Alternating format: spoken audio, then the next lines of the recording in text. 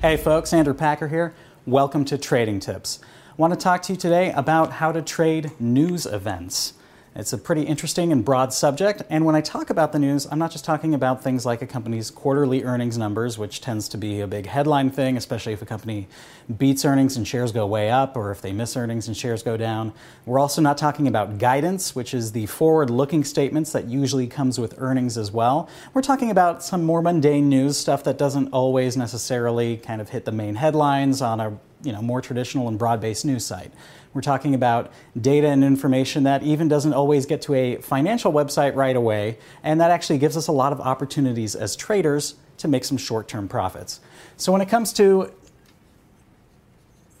news-based investing, there are two major areas where I see opportunities for investors to make a profit by buying when these news developments occur. And the first one is when there is an announcement of layoffs. Now, obviously, if a bunch of companies are laying off workers all at the same time, that's probably a sign of a recession. The market's probably already peaked. That's not good. But if you have a very large company that's saying, hey, we're streamlining our operations, we're going to get rid of 150 people on our back office, or we're laying off, a few hundred or a few thousand frontline workers, chances are that's actually a pretty good sign. It's a sign that the company recognizes, hey, we overhired in the past. The amount of work that we have total for our total workforce, we can split that up a little more evenly. And that's generally going to be a good sign for the stock a few months down the line because they can start seeing cost savings, and they usually don't see a major decline as a result of making those layoffs. And of course, anyone who's worked in corporate America knows maybe you've seen a department at your own company, or you've been in this situation where a few people leave in the department, the total amount of work stays the same, it gets divided a little differently among the people who are left, and then, hey, guess what? The fundamentals for the company, it hasn't changed except for the fact that they have fewer people that they have to make payroll for and pay for those expenses, plus healthcare, retirement plans, and all of that sort of thing. So a layoff announcement can actually be a pretty good place to look for a short-term investment trading opportunity. We're talking anywhere from a few days to a few weeks, or maybe even a few months, particularly if the layoffs happen quickly and it can show up in the next quarterly numbers from a company. Thinking specifically about layoffs, if you look at layoffs in the financial world, in investment banking, in places like hedge funds and that sort of thing, finding out where departments are getting laid off can actually give you a great idea of what asset is probably kind of the most hated, what's the most oversold, and where you're actually likely to get some really good bargains. So right now, as I'm making this video, there have been a large number of layoffs in the financial sector for a lot of commodity investors. Now, commodities have been heavily out of favor for the past few years. It makes sense that, because the sector's been out of favor, it's not really attracting money, it's not attracting investor interest. So large banks and other financial institutions don't need to have as large of a team to cover these areas.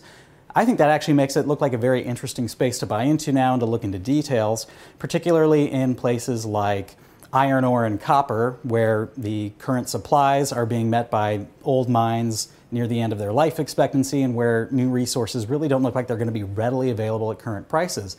I think we're setting up for some shortages there. We can see some similar trends with gold production, and even oil production in the U.S., which has surged in recent years, is based off this fracking technology, which can be a little bit short-lived. And if you're expecting a 20-year, well life from a traditional way, the fracking technology gives you an extra few years in there, and we're already into that place. So just looking at layoffs in the financial sector, I see some opportunities there. Now, the second area where I think you can find good news to buy now and profit later is when there's new products. Sometimes this will be announced during a company's quarterly report, but for like a technology company, there's going to be a company blog, or there's going to be some kind of conference, and there's plenty of them throughout the year, where new products are announced. One great example of this is Facebook recently posted a blog where they announced some new additions that they're making and some new capabilities that they're adding to their service, which actually makes them a lot more like Snapchat in a lot of ways, and it's sort of popularizing that model. So Snapchat has a much younger user base, it's more video-oriented. Facebook's pushing in that direction because that's part of the market where, they're capable of heavily competing with Snap. So when we look at a company announcing new products, that sort of thing on a blog post, that's not necessarily going to make the financial news. When you look at what's happening at conferences when new products are developed, there might be some attention, especially when Apple was bringing out new products back in the day. That's kind of fallen off the wayside, and investors just aren't paying as much attention to that right now. So there's a really good opportunity there. So these are just two places where, when you see these things, it might look a little mundane, just some boring little headline to, just kind of tell you what's going on. But the secret is new product developments at companies, particularly tech companies, and announcements of layoffs at very large companies or in certain subsectors of the finance sector can give you an idea of where to get some good trading ideas and where to find good investment opportunities going forward. So that'll wrap things up for this edition of Trading Tips. Until next time, I'm Andrew Packer wishing you good trading and good financial health.